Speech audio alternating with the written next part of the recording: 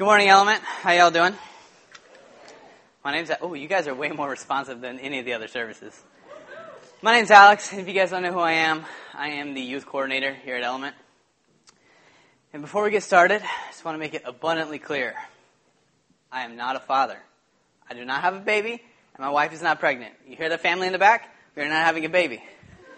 So you're probably like, why are you up here? That's a good question that you should probably ask Aaron, because I'm still not 100% sure why. But after 3 years of turning him down every year, I felt really bad, so here I am. If it ends up being the worst Father's Day sermon ever, my email is aaron@ourelement.org. Send me whatever you want to send me. I don't care. Sticks and stones, man. But I'm just going to stop rambling, so let's read some scripture. You guys want to stand up? Solid. This is Proverbs 20, verse 7. The righteous who walks in his integrity, blessed are his children after him. Let's pray. Heavenly Father, thank you so much for giving us dads. And thank you for being a perfect father to us. I pray that we would all strive to be as good a father as you, and that we would learn from you, and that we would reflect you in all that we do. We love you and we praise you. Amen. All right, you guys have a seat. So here we are. And I know I said I'm not 100% sure why I'm up here. But there's kind of there's a good reason for me to be up here, I guess. But to get to that, we're going to take a little journey. And since you're all a captive audience, sucks for you. Now, to understand my story, we just basically have to talk about my parents, because I'm only 21, product of my upbringing. I don't have this long life filled with trials and tribulations. My life was pretty easy growing up. Nothing traumatic happened to me. So we'll get there, and eventually it'll have a point. But we're going to start off with my mom. Yeah, there's a picture. My mom is a tiny white lady. The lady in the white dress is my wife, Chelsea. And then that's my dad. So if I reference any of these people, you now have a face. My mom did an announcement, so now you've got like double recognition.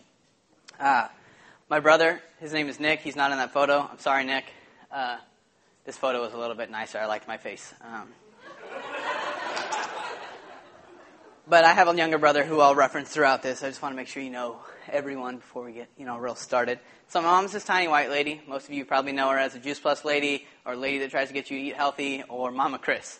James coined that nickname, and she hated it initially, but then it grew on her. So she's cool with that. She's a hoot. Take her wine tasting. Go to that Rancho Sisquoc thing. You'll see. Her mom, my grandma, was an immigrant from Germany. And she came over here after surviving various concentration camps and a bunch of gnarly stuff, and basically raised my mom on her own, because my mom's dad died when she was 12. Basically, she was raised here, born and raised by her mom, Santa Maria, went to Santa Maria High, became a hairdresser, and I can't go anywhere in this town without running into like 3 or 4 people that know who I am. Even if I don't know who they are, they know who I am. They're like, oh, you're Chris's son. I've seen your picture on her station. It's like, cool. I don't know who you are. Nice to meet you. I think. Maybe we've met before. I don't know. But as a kid growing up, it was awful because I felt like she had little birds watching me everywhere, because I couldn't go anywhere without her birds reporting back to her. And then I'd get home and she'd be like, why were you over here? Why were you doing that? It's like, oh, man, I can't get away with anything. But luckily, she was the parent we could schmooze with. I was a lot cuter when I was younger. Roughly the same height, but a lot cuter. And so I could get myself out of any immediate punishment by just being cute, and I could also score some toys, once in a while by schmoozing action figures, Nerf guns, whatever else 10-year-old me wanted. And that being said, she's an incredibly hard worker. She is the one who drug us to church each week, kicking and screaming, because I hated going to church, especially the children's program. No offense, Christy, if you're in this room. I hated children's programs, especially as a child. I was so uncomfortable. And so she drugged me, and I would go to Big Church, which is this. You're in Big Church if you don't know. And eventually she bit the bullet and just started volunteering, because I would only go to the children's program if she came with me, because I was a mama's boy. I'm not anymore at all. Laugh it up. Yeah. So that's my mom. She's cool. And then there's my dad's right there. And he brings this, my mom brings this high volume of energy it's a lot to handle sometimes. And my dad comes in, he swoops in with this even keel stability, which is just, I really like that. They balance each other out well. It's a good system they got going on. Way to go, parents. My dad is more of the strong, silent type, handyman extraordinaire. Growing up, he moved from Tennessee to California and back and forth and all this stuff. He's the youngest of 5, which brought its own set of challenges. He had to kind of think on his feet, be a little more witty, a little more smart, and make these gadgets to keep up with his hooligan brothers. He made this contraption where he could sit in his bed and press a button and it would shut his door, or there's a mouse trap. I don't know. He pressed a button and it either shut a door or caught a mouse. I don't know what it was, but it was cool. And as a 12-year-old, I could never build that, and he was like 12 when he did it. So props to him. He also welded my brother and I these giant metal loft beds that floated like 6 feet off the ground. They were awesome. I would still have mine, but I could not convince my wife that a floating metal twin bed was a bed for us. She was not on board. When they moved into the house they live in now, one of the first things I remember my dad doing was he walked into the garage.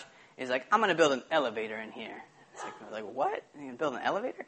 He's like, so he cut like a 5 foot by 5 foot square in the ceiling, cut it out, put an elevator there, hooked up pulleys and a motor and all this stuff, and that's how we get our Christmas decorations up and down out of the attic. So we have our fake tree, we throw it up there, and it's not a pain in the butt going up and down the ladder to get that down. So super cool. That gadget solidified the nickname that I am most familiar with, MacGyver. Everyone growing up called him MacGyver. Now, I don't know who MacGyver is because I'm 21. All I know is that, Netflix. I don't know if I can binge that show. All I know is he uses a lot of duct tape, and I think he has a mullet. But besides that, I just know people refer to my dad as MacGyver occasionally, more when I was little. I remember people would hit him up all the time, be like, "Hey, Mark, I need help fixing this or that," and he would grab his tool bucket with a bunch of tools in it, grab some gloves, and usually drag me and Nick along, and then we'd head to my favorite place, Home Depot. And that man can spend hours in a Home Depot. I remember anytime we walk into a Home Depot, we have to walk in with our hands in our pocket like this, because I'm not allowed to break anything. And so that would happen, and then he'd look for 2 to 3 hours, I'm sure, slightly exaggerated, but this is kid time here. So at least 7 hours he's looking at 2x4s, looking to see if he has the straightest 2x4 in the stack.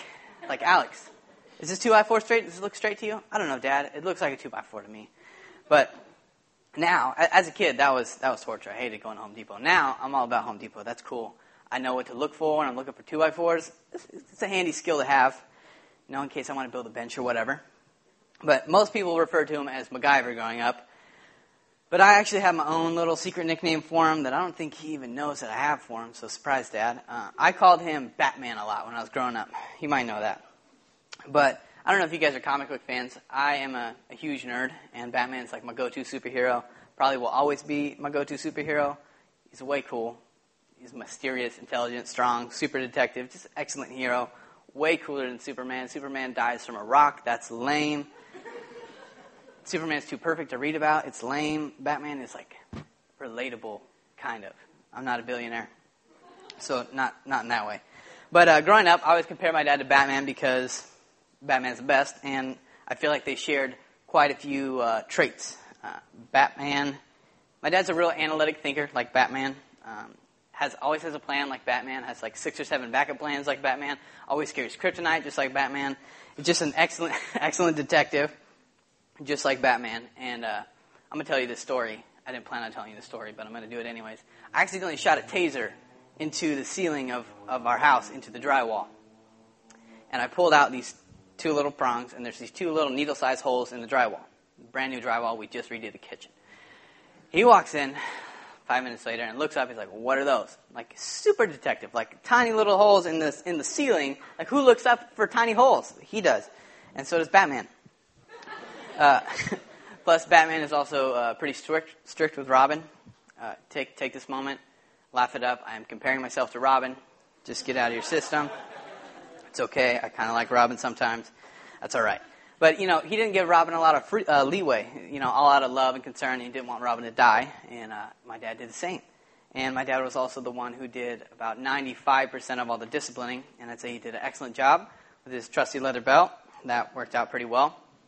Mom would occasionally get angry enough to bust out her number one pain bringer, the wooden spoon, until my brother actually took it and threw it in the outside garbage can as the garbage man came to pick it up. So it's like, put it in, garbage man took it away forever. Nick thought he was just like on point, throwing that away. My mom did not even know it was gone for like a year until she was like angry enough to look for it. When I was putting this together, I was looking through some verses, and I came across this one in Proverbs, and it made me laugh quite a bit. Chapter 23, verse 13 of Proverbs says, "Do not withhold discipline from a child. If you strike him with a rod, he will not die." Needless to say, my parents did not withhold the rod from me. They used a belt. The Bible is correct. I did not die. I'm still here. So if any parents are wondering, should I use the belt? Just look to Scripture. The Scripture says use a rod, and I think a belt is nicer than a rod, because when I read rod, I picture a metal rod, and that does not sound good at all. And I don't want you to think I got beat all the time or anything. Like my household, it was always when I did something really bad, and lots of carrots to accompany the stick that was hitting me. I think it was a pretty balanced household, but I might be a little biased, so I don't know. And sometimes I think that we think parenting was easier back in Bible times, but they still struggled with when to use the rod, when not to use the rod. That's why that verse exists. Parental dynamics between mom and dad and how children fit into that, all things that they still wondered about. And the main thing God wanted Israel clear on was who he was and is, because from that would inform everything they did. It would affect everything they did, how they raised their kids, how they saw the world, how they loved one another. When you're rooted in Jesus, it affects everything else in your life. Deuteronomy chapter 6, verses 4 through 6 says, "Hear, O Israel, the Lord our God, the Lord is one. You shall love the Lord your God with all your heart, with all your soul, with all your might. And these words that I command you today shall be on your heart. You shall teach them diligently to your children. You shall talk of them when you sit in your house, and when you walk by the way, and when you lie down, and when you rise. You shall love the Lord your God with all your heart, with all your might, with all your soul." I know you guys have heard that verse probably 50 million times. And I can only imagine how difficult parenting is because, again, I do not have a kid. But this is something that needs to be taught and modeled in our households. And I tell you the difference between my mom and my dad because I want you to know that even though they have very different personalities, they both, in their own way, taught us the ways of God. As parents, it is your responsibility to teach the gospel and to reflect the love of Christ for your children. I know not everyone is great at verbally speaking and having intimate conversations with their children. Like that's hard, I think. I don't know. My dad's not a talker. Batman type, silent, analytical, deadly. But he still modeled for Nick and I what it looked like to walk in honor and righteousness and honesty. All good things. Philippians 4, verses 8 through 9 say, "Finally, brothers, whatever is true, whatever is honorable, whatever is pure, whatever is lovely, whatever is commendable, if there's any excellence, if there's anything worthy of praise, think about these things. What you have learned and received and heard in me, practice these things, and the God of peace will be with you." My dad is not the greatest talker. We didn't have these intimate conversations all the time, but he just lives his life in a way that we see Christ reflected in his actions. His willingness to help others, the way he loves our mom, the way he has worked so incredibly hard to support our family. All things righteous, all things honorable, all things commendable. My mom taught us faith and what faith looked like, and Dad taught the practicality of what the Bible taught. I think in retrospect, they're a much better team than they thought they were. I don't think they fully understood how influential and effective they were spiritually for me and Nick. And it's Father's Day, and I'm telling you all the nice things because it's Father's Day and that's what I'm supposed to do. Don't think that they didn't have their mess-ups and issues. But again, it's Father's Day and I'm supposed to be nice. One of the worst things you could do is walk out of here and be like, well, I'm not going to measure up to that. Like, don't do that. Plenty of failures to accompany all those victories. And what I'm going to talk about next is from this outside perspective looking in. As a kid growing up, this is what I've seen. And all I want you guys to get out of what I'm going to say next is Jesus has loved and redeemed you, and in that understanding of redemption is how our parenting should matter. Here at Element, the Lord our God, the Lord is one. Teach this stuff to your kids.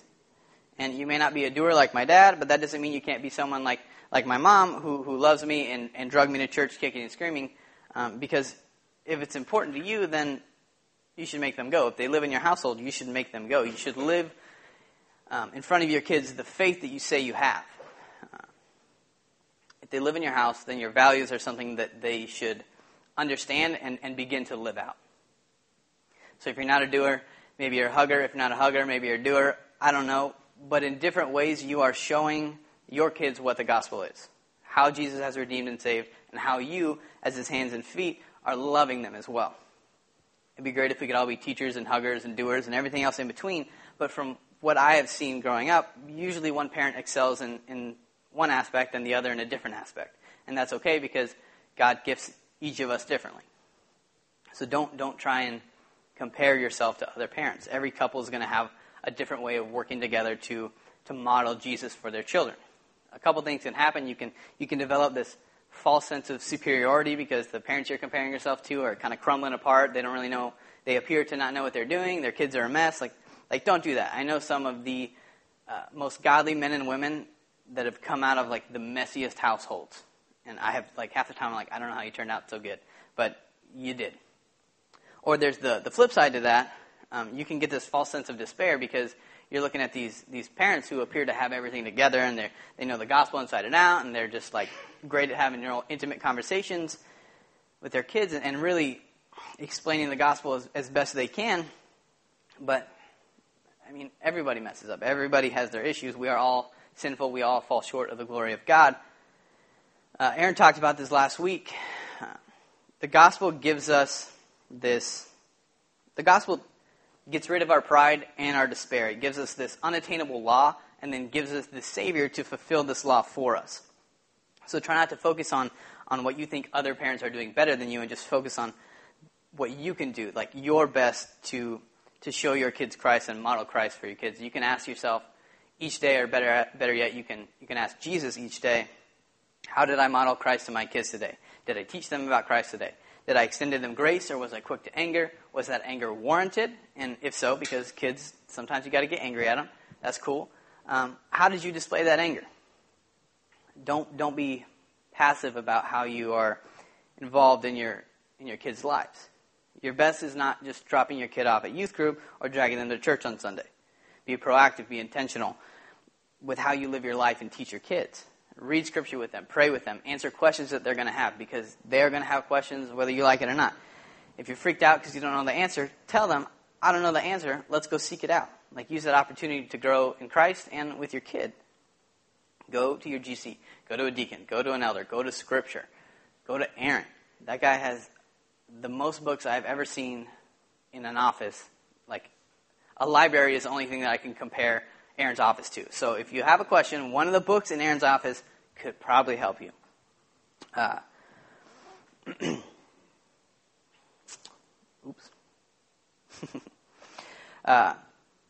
We do youth group on Thursday nights, and one of the biggest things I had an issue with when I decided to take it on was like I was worried that they were going to know more than me or ask questions that I wouldn't understand because we have some super sharp high schoolers who know like a buttload about the gospel. And that's a Nacho Libre quote, if you guys don't know. I had to point that out because Chelsea was like, I don't know if you should say that. I was like, it's a Nacho Libre quote. I'm not taking it out. I was worried that I was going to look like a fool because those kids were going to ask me questions that I didn't understand or didn't have the answer to. But in the grand scheme of things, that little minute of embarrassment is nothing in my life. All that was an opportunity for me to grow in my relationship with Christ, in my knowledge of Christ, and with that student. So mostly it came down to a pride thing, like am I willing to put myself out there and risk embarrassment and maybe look like a fool for a minute? And yeah, it's totally worth it. And you got to trust that God has a plan, but be as intentional and as proactive as possible, and that as you can, to teach your kids about Christ.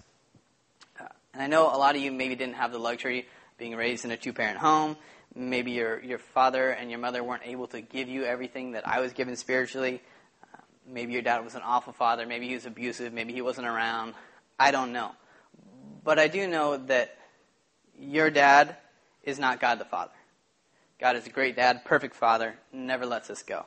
James teaches us in chapter 1:17, every good and perfect gift is from above, coming down from the Father of lights, with whom there is no variation or shadow due to change. Every good and perfect gift is from God. He blesses us tremendously. He never lets go. He's unchanging. He loves us wholly and unconditionally. No matter how bad your dad was, you got to remember that your Heavenly Father never leaves you and never forsakes you. He loves you wholly and unconditionally. Dads, you guys got to understand that you are the Christ figure for your children. If the only understanding that your kids got of Jesus was from how you conducted yourself, what would Jesus look like to them? And as a dad, I'm sure it's easy for you guys to want to give your kids everything and shelter your kids from things. But first and foremost, your goal for your kids should be modeling Christ for your children, teaching them the gospel, and living that out in example for them. Yes, we believe Jesus is the one who calls us, the one who draws us, but God our Father shares that title with you. Shares the title of Father with you and hopefully one day me. And that actually scares the crap out of me because I'm going to stand before God one day and account for how I led my family. And so will you. And that should be a little intimidating, I think. But because he shares that title with you, your kids, more than anyone else in their life, will equate God the Father with you, their father. So my question is, what type of father are you? Do you understand that grace was given? And do you extend that to your kids? Grace involves discipline. Scripture tells us that God disciplines his children out of love and grace. Grace involves truth. How honest with your kids are you? You got to be honest with your kids, but don't drop the you're a sinner bomb on them. Don't be like, hey, little Johnny, first day of kindergarten, you're a sinner. You're always going to fall short of the glory of God. Have a great day. Don't do that. Don't send them off with that. The truth that you love them, that Jesus loves them wholly and unconditionally and never is going to leave them. That truth. How often do they hear that? And you don't have to be Batman. You're not God, but you are how your kids are going to see God, their Father, growing up. John 1:14 says, and the Word became flesh and dwelt among us. We have seen his glory. Glory is the only Son from the Father, full of grace and truth. I think that this is the goal of fathers, to be full of grace and truth. And I see this example in my parents. Both did both, but my dad would definitely fall on the side of truth, disciplining well, and then my mom on the side of grace. But both did both. And what if that was your goal as parents to strive for? That's what you wanted to achieve. Grace and truth in equal balance. I'm not calling my parents out. I think they did a great job. But grace means that your kids are cared for and loved no matter what, and they understand that they have received grace upon grace. That your children would know that they are loved in spite of sin, foolishness, and bad decisions, just as we are loved in spite of sin, foolishness, and bad decisions by our Father. And then truth would step in after that grace and not let sin just steep further into our lives, but correction, truth, and genuine care would overflow from that. I want to leave you with a couple things today. I was going to say two, but there's more than that. So the first thing is, if you had a bad dad, if you had a crappy family, your dad is not God. God is a good dad, perfect father. Two-parent households, you are a team. And first and foremost, your goal is to love Jesus, love Christ. Your second goal is to love your spouse. Your third goal is to love your children. In that order, it's biblical. If you disagree with me, look in the Bible. Cool. For single parents, redemption and hope are still possible. Just because you're on your own and just because it's just you, you're going to have to remember that your goal first is to love Jesus and then that kid. I was talking with Aaron about this when we were putting it together, and he was saying that a lot of times divorced parents will tend to let their kids kind of get away with it because they feel bad for the situation that their kids are in, which makes sense to me. But when you love God first, when Jesus is first, discipline doesn't become so tough because your kids cease to be your idol. God becomes your God, not your children. So discipline them like God disciplines us by letting us go through difficult situations in our lives. The band's going to come up. They're going to do some songs. This is a really spot-on set list. I like it. Solid. But when they're doing the songs, we invite you guys to come to communion. And during that time, I got to move over here first. during that time, it's a reminder that we are never far from home. That Jesus saves and redeems us. And when you get up to do communion, go with your family, because as a family, Jesus has rescued and redeemed us. And we are invited to God's family through grace and mercy and His love. So that's why at Element we encourage you guys to go up as a family. There's going to be some deacons and some elders in the back. If you want to pray about something or talk about something, whatever you want to do, they're back there for you guys. If that soda has not killed you and that bacon has not killed you yet, there's some more goodies in the back. There's a massive box of plums that are super good, and apparently they counteract bacon, so have at them. But yeah, that's about it. Happy Father's Day. Say hi to your dad. Tell your dad you love him. Give him a hug, even if you don't like him. Take him out to lunch or something. Do nice. Happy Father's Day. Let's pray. Heavenly Father, thank you for today. Thank you for giving us fathers. Thank you for being a good father. I pray that as time goes on, we would all strive to be more like you, and that we would all strive to be full of grace and truth, and not lean on one side or the other, but be balanced and be more like you. I pray that you would guide us and you would give us wisdom and strength with our children and future children. I pray that we are able to love half as much as you love us. We love you and we praise you.